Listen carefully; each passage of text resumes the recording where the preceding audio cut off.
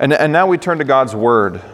You'll find in your bulletin John 11, verses 17 to 21. Now, there must have been some kind of miscommunication, and I'm convinced it's my fault. So don't blame dear Dorothy. It's my fault. The text today actually goes from verse 17 to 27.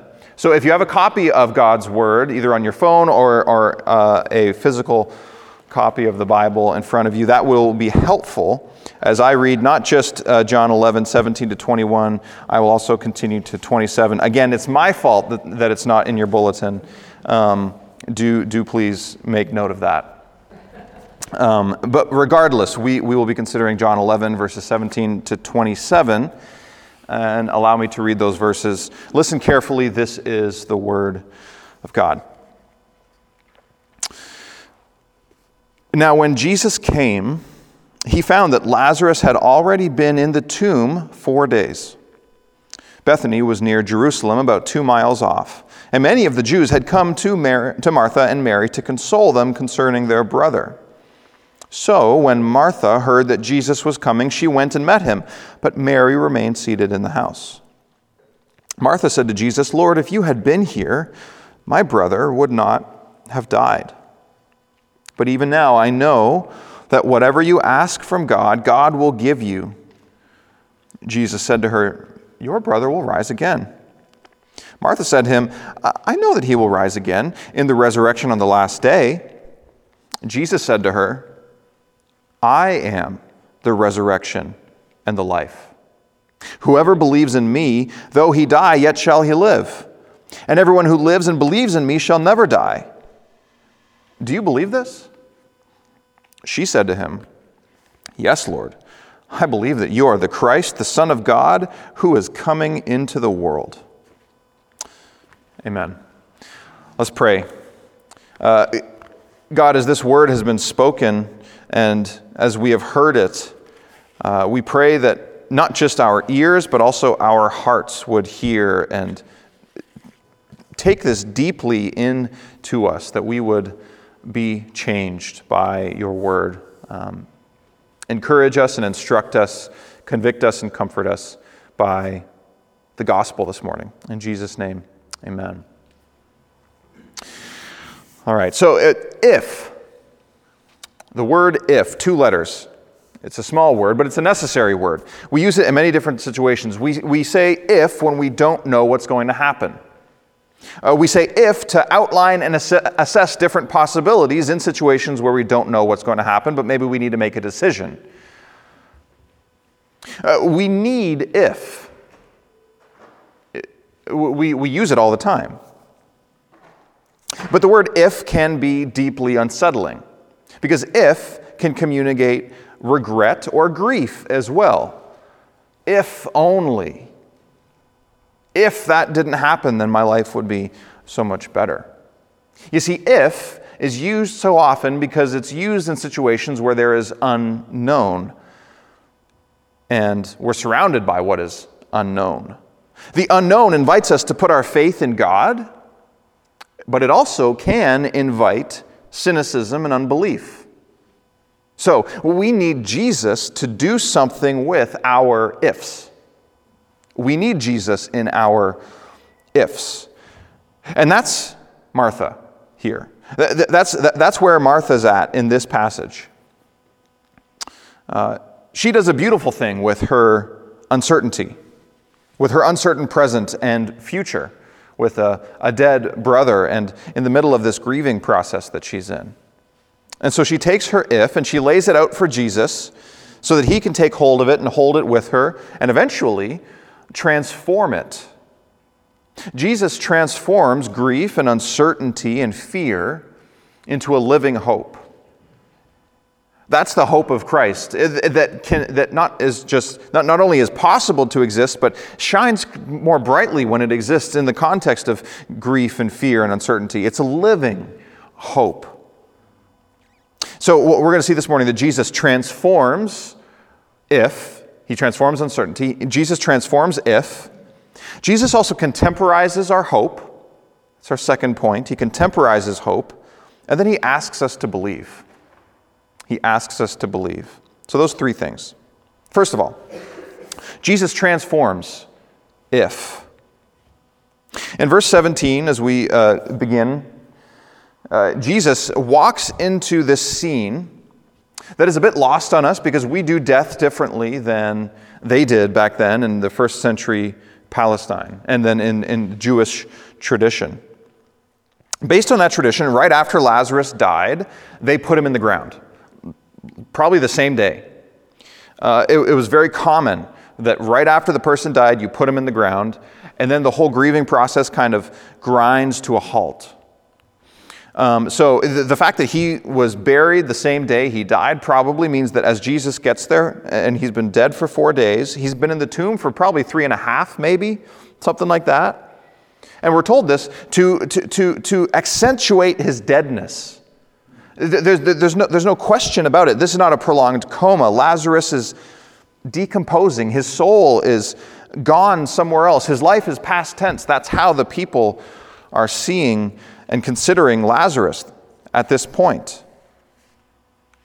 And so the funeral, which happened super fast, things have ground to a halt, and typically in this grieving process, there was a 30-day grieving period, and the first 7 days was the most intense, where things really weren't happening except for grieving practices. And visitors from the community would come to the bereaved family in their home, and they would spend time and they would give condolences. For the prominent families, visitors would come from out of town, which apparently was happening with Mary and Martha and Lazarus' family. And that's how Jesus' actions would have been interpreted. It would have been like, oh, what a good friend Jesus was. He's coming to offer condolence. He was far away, but he came to offer condolences. That's what people would have expected, is the reason Jesus is there. And I was reading that during that first 7 days, it was expected that for the women, the mourning women in the family, that they were to just kind of sit on the ground in their house and not do anything other than that. They didn't have expectations to keep their home up necessarily. Their expectation was to mourn, to just sit and receive condolence. And that's what Mary seems to continue to do, at least longer than Martha does. But Martha, interestingly, she gets up and goes to Jesus. And she stays true to her character, which has kind of been maligned a little bit. If you know that story, I think it's in Luke's Gospel, chapter 10, Martha is known as this busybody person because Mary, in that situation, Jesus is in their house and he's teaching. Mary is sitting at Jesus' feet, raptured by his teaching, and Martha is doing dishes or something, and she's annoyed at Mary because she's not helping, and Jesus says, Martha, Mary's doing a good thing because she's listening to my teaching. But this passage shows us that Martha is not just a soulless busybody. It's actually her personality that needs to be doing something that helps her here. Because she doesn't stay still. She gets up and goes to Jesus.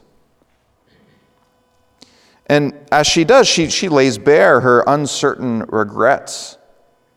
And do just, interpret her first words to Jesus as this agonizing statement. Lord, if you had been here, my brother would not have died. If only you had been here, Jesus. This would have been all different. But it's true, isn't it? Jesus could have stopped Lazarus from dying. And we don't like to think about it, but for everything that has ever truly gone wrong in your life, you could also say something similar to God that would be true. God, you could have stopped that from happening. If you had providentially intervened, that accident wouldn't have happened, that sickness wouldn't have happened, that terrible thing that happened to a loved one, that thing that happened to me as a child that has messed up the rest of my life, that wouldn't have happened. It kind of points to this the classic problem of suffering, the problem of evil, the classic reason why people lose their faith. That God is all-powerful and He is good. More than that, though, from Scripture, it's not only that He could have prevented the bad things that happen in your life, but He also, because of His character, He didn't sit up in heaven enjoying watching you go through that. His character and his will is such that he is against all the evil things that harm and hurt and grieve us. And the agony comes from the fact that he didn't intervene. He didn't change things. Like Jesus earlier in this chapter, he allowed the death to occur. He waited until Lazarus died to do something about this situation. And then maybe this has frustrated you in some way. When Jesus comes to find us, he doesn't come with an apology. He doesn't apologize to Martha for waiting. It's uncomfortable to think about that, isn't it? So, is God all-powerful? Is he good? Does he just does he care? In some ways, these are legitimate questions, but you need to be careful because they can become very toxic to your soul if you cause them to turn you away from God. Martha doesn't do that.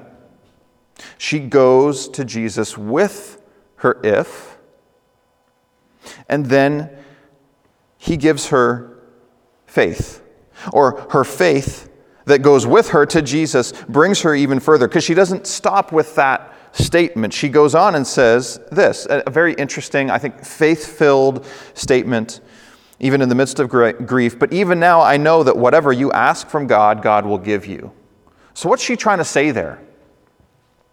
Well, first of all, she's been listening to Jesus, because she's kind of saying back to him one of the main themes in his teaching, which is that he is closely connected to God the Father. That he has come to be this representative for the Father's love. And Martha says, Jesus, I still believe that that's who you are. I believe that God is still with you and that you are still good. Jesus, I know you. I still trust you. I recognize you. You're the same as you were before. I just can't make sense of why you weren't here when I needed you, but I know you're the same. Of all, everything in her world that has been turned upside down, for her, Jesus seems to have remained the same. And that's admirable. So what are your ifs? What are your regrets? The things that you wish God would have changed or would have not allowed to happen? Do you know, along with Martha, that Jesus really is no different than he was before those things happened? He's the same. He's the same now. Has it been a while since you've come to him like Martha? Have you been skeptical that he would accept you or hear your prayer or listen to you? He's the same. He's the same Christ who was with you before it happened. He's the same Christ who died for you before you were even born. He's the same that he's always been. And he's still here now. He's still available to you through faith, through prayer, to hear your questions, your ifs, your regrets, and to lead you in faith to go beyond them. He's the same Christ. And where Jesus wants us to go, where he wants us to end up, is this place where hope is not a distant thing, but it's much closer. The way I've said it, this is our second point, that Jesus contemporizes hope. Jesus contemporizes hope. You see, when what we wished Christ would prevent still ends up happening, when that happened to Martha at least, admirably her faith stayed very much intact. Her trust in Christ remained strong. She recognized him to be the same Jesus. But what did take a hit for her, I think, a serious hit, was her hope. I wonder if you can relate to that. So what happened to Martha? You see, at the end of verse 22, this is so right on the heels of her saying, whatever you ask from God, God will give you. She ends there. She doesn't ask Jesus explicitly to raise Lazarus from the dead. Now, that would have been an amazing request. But still, why doesn't she do that? She theoretically, technically, from what she says, believes enough about Jesus to know that he can, but she still doesn't. I wonder why. Probably for some of the same reasons that we don't ask for really big things from the one who we say we believe can do all things. You see, when we're not seeing Christ obviously at work around us, and it seemed to be that way for some time, it's easy to believe that he's not going to work around us in the ways that we really want to see. And when that is happening, when there seems to be some blockage in between Jesus and an answered prayer, or Jesus and the possibility of even answering a great lavish prayer that we might ask, in your minds, is Jesus just the one who's here to console you for what's going really wrong in your life? Now, he does come to comfort, and that's a great thing. But is Jesus also more than that? Is it possible that Jesus is also the Jesus that's in this passage, the one who, in response to Martha, professing faith but not doing something specifically with it, he says to her, "Your brother will rise again." Beautiful ambiguity in that. He doesn't say when, he doesn't say how, he just says your brother will rise again. And she, I think if she was around today, she might be a Presbyterian because she loves theological precision. Where she goes with that is, okay, Jesus, you said that, that's not clear, let me make it clear. You're talking about the resurrection at the end of time, right? I know that he will rise again in the resurrection at the last day. Good save, Martha. You needed to make that clear. You see, that's a safe thing to hope in, especially in her situation, because it's true that Lazarus will rise again on the last day. And the fact that Martha is able to say that, even without the help of reading the New Testament, which wasn't written yet, again, is faith that's very commendable. It's a faithful move for her to say and put her hope in what God will do in the future. But that's not the faithful move that Jesus wants her to make. He wants her hope to be something more present. You see, when hope for the improbable seems impossible, instead of asking Jesus for it now, we can do this thing where we sort of stretch it out into the future and say, well, I'm not sure it's safe to hope for that right now. I'm going to hope for it in the future because I know it's coming later. And the new heavens and the new earth, not only is it going to happen, it's going to be better. So I'm just going to hope for it there and leave it there. And we can sort of keep this equilibrium of things not going super well, but that's fine. It feels unsafe to hope for what God can do now because we don't want to get hurt again. So we relegate our hope for what God will do later. And we ask for comfortable things that are probably going to happen anyways, whether God helps us or not, at least from our perspective. And I think what this does is it kind of underdevelops our prayer brain. So if you know about the development of the brain, I don't know that much about it, but I do know that there's such a thing as connecting neurons in your brain so that there's these neural pathways. That once they get connected, it helps you to think along those lines in the future. Well, we need to connect these neural pathways in our prayer brains. The pathway between what we ask God for and amazing big kingdom requests. Big things in our life, big things for our church, big things around us, things that we couldn't hope to accomplish or see happen on our own, but only that God could do. If we learn to ask for those things, that will grow your faith. So here's the goal. To make the most well-worn pathways of your prayer life, asking for the things that you couldn't possibly see happen without the intervention of an all-powerful God. Why? Because that's where Jesus wants us to go. That's actually where he wants us to go. Maybe his most common teaching in prayer is to ask for stuff that you can't do or can't see happen and ask again. And the reason why we can always do that is because of what Jesus says next. Some of his most famous words, I am the resurrection and the life.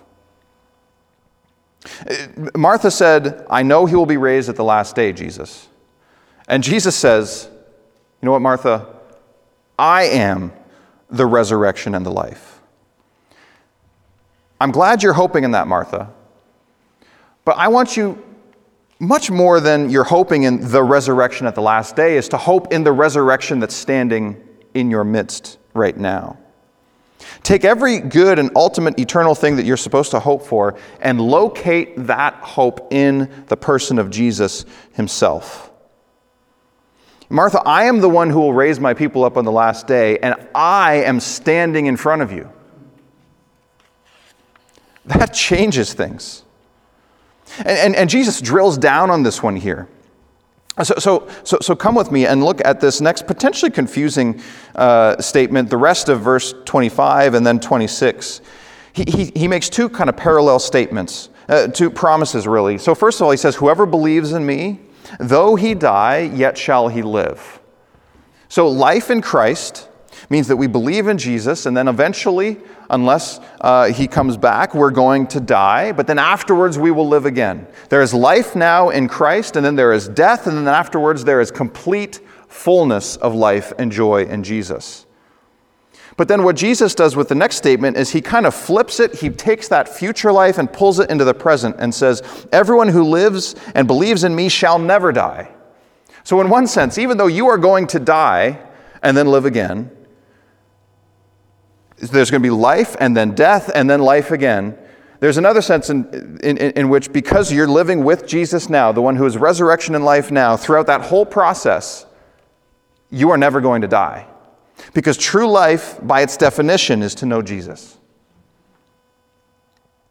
It reminds me of 1 Peter 1, verse 3. According to his great mercy, he has caused us to be born again to a living hope through the resurrection of Jesus Christ from the dead. Because Jesus rose from the dead, and that Jesus who rose from the dead is alive now and has given us new life through the new birth, will never die, even though we die.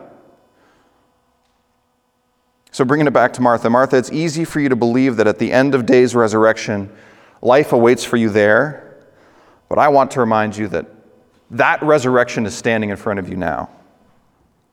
And it's not come merely to console, but I have come to transform your situation and give you that living hope that I've promised.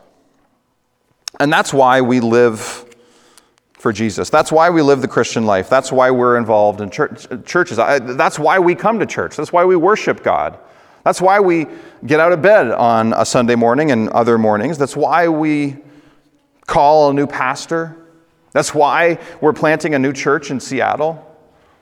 It's because there's a living hope that is walking with us, that has given us his Spirit. We go with the resurrected Christ into the places where he wants us to go. And we're an ambassador for a hope that doesn't exist anywhere else in the world. That's why we do what we do. That's why you do what you do. You know, so in the church planting world, just a little picture into it. A lot of people are somewhat puzzled as to why we're doing what we're doing. Other Christians are somewhat puzzled sometimes because they think, wow, you're planting a church, you're doing it in Seattle, that must be hard. Why would you do it there? And they're right, it is hard. Sometimes I wonder the same thing. But my unbelieving neighbors around us who are puzzled by what we're doing, they're puzzled because, you know, why are you doing this? Because no one around here is asking for a new church. We're kind of fine without it. So why, you know, it's like you're offering a new service that no one wants. So what's that all about? You know, you'd only need a new church if there were a bunch of people here already who didn't have a church and needed one and wanted one. And that doesn't seem to be the case, and so they wonder what we're even doing.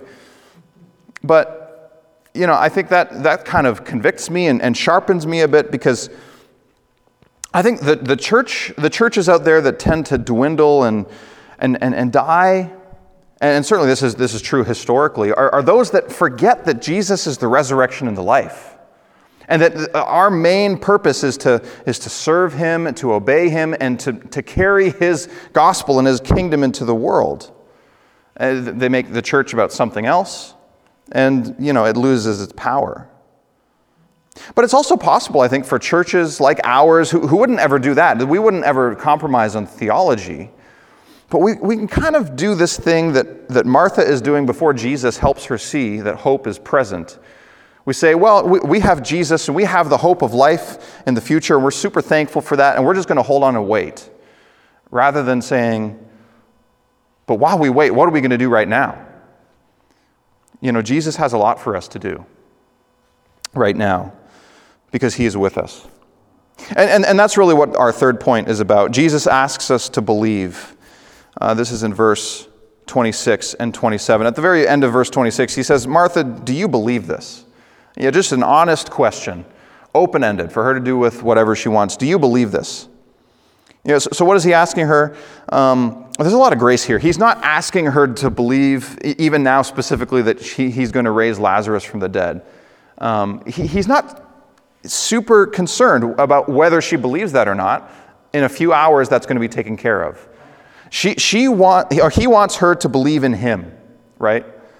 And to hope in him. That is what he's about. And that's what this question encourages. And that's the question we need to hear him ask us. Do you believe this?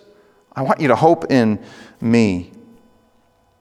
And her statement, I think, shows that in a very short time, she's come a long way. Verse 27 is really quite amazing. So I don't know if you caught it, but both in verse 22 and in verse 24, she's already said that she knows something. So in verse 22, she knows that God will give to Jesus anything he asks. And then in verse 24, she knows that Lazarus will be raised on the last day. And the word that's used there in the construction of the Greek is just kind of a simple statement of, I have this intellectual knowledge in my brain. It is there. I know it. But then when she says in verse 27, yes, Lord, I believe, it's an emphatic statement. Yes, Lord, I emphatically, totally believe that you are definitely the Christ, the Son of God, who is coming into the world. And the difference between just knowing and then seriously, emphatically, with the force of your life, believing something. It's kind of like if you've ever... for me, it's because I have little kids in the house, and whenever there's a piece of furniture that's going up against the wall, you need to anchor it there with a screw so they don't pull it on themselves. Often if you don't have a stud right there, you need to use the wall plugs that you get at Home Depot, and you hammer it in and then you screw it in. And sometimes it does a decent job, but not that great. You kind of catch it, or you kind of mess up in the installation a little bit. And so you screw the screw in, and you're kind of testing it, and it's shaking a little bit, and it hasn't quite caught the full, it's not holding onto the wall that great, but it's enough, okay? So that's what it's like to know something. It's it's a little shaky, but I know it enough. But when she emphatically believes what she says here in verse 27, she didn't have to go to Home Depot and buy that little thing and hammer it into the wall. She's gotten a stud. And you can rock this thing and it's not going to move. Her faith is firmly planted in this thing. And it's a beautiful thing, she says. It's actually quite amazing. Her statement in verse 27, at this point in the story of the Bible, this is... potentially up there with what Peter says when he confesses Jesus as Lord. But at this point, this, maybe other than that statement, this is the most theologically profound and precise and deep thing that anyone says about the Lord Jesus Christ before his death and resurrection in the whole Bible. And this is Martha, a woman disciple, 4 days after her brother dies. This is an amazing confession of faith. It astounds me that she is able to say this. And it just shows what the presence of Jesus has done for her in this moment. It's transformed her. And it's amazing. So she says, Jesus, you're the Christ. You're the Messiah. You're the one who God has sent to come into the world. She confesses his divinity. You're the Son of God. You are divine. You are God. I don't know how that works, but I know that it's true. The one coming into the world, that's another special statement, probably a reference to Psalm 118:27, which says, "Blessed is he who comes in the name of the Lord." And over the centuries after that was written, it became this marker referring to the Messiah and what the Messiah would do, what the promised coming one would do and save Israel. And she's saying, Jesus, that's who you are. Even though you allowed my brother to die, I know that's who you are. And wow, this is for all of us right now. Because Martha's theological genius here is that she's recovered her hope and she sees Jesus clearly for who he is, regardless of what's going on around her. As I've said earlier, she listened well to him. Yeah, maybe not when she was doing the dishes, but other than that, she listened well to him. She heard everything that he said and took it to heart that he is closely connected to the Father and he's come to represent him to the world. That he's come to save the world and to seek and save the lost. And she believes that. And that's what's so great about this confession of faith. Also because she doesn't know how it's going to go. Like she doesn't know that, as she says that he's the one who's coming into the world, she doesn't know yet what he came into the world to do. This is pre-death and resurrection of Jesus. She doesn't have near all the advantages that we have of knowing that and having the New Testament, but she still, in the presence of Jesus, believed strongly in him. And that fact, it trumped everything around her. And the possible hopelessness that was there was eradicated by the presence of Jesus. And that is a powerful witness that we can have as well to our friends, to our neighbors, to the people around us who don't know the Lord. You know, one of the things that we did last summer for the church plant is we had a lot of barbecues in my family's backyard and just invited the neighborhood over on a Sunday afternoon to serve them and give them hospitality and just let them know that we're here and if they were interested, this is what we're doing.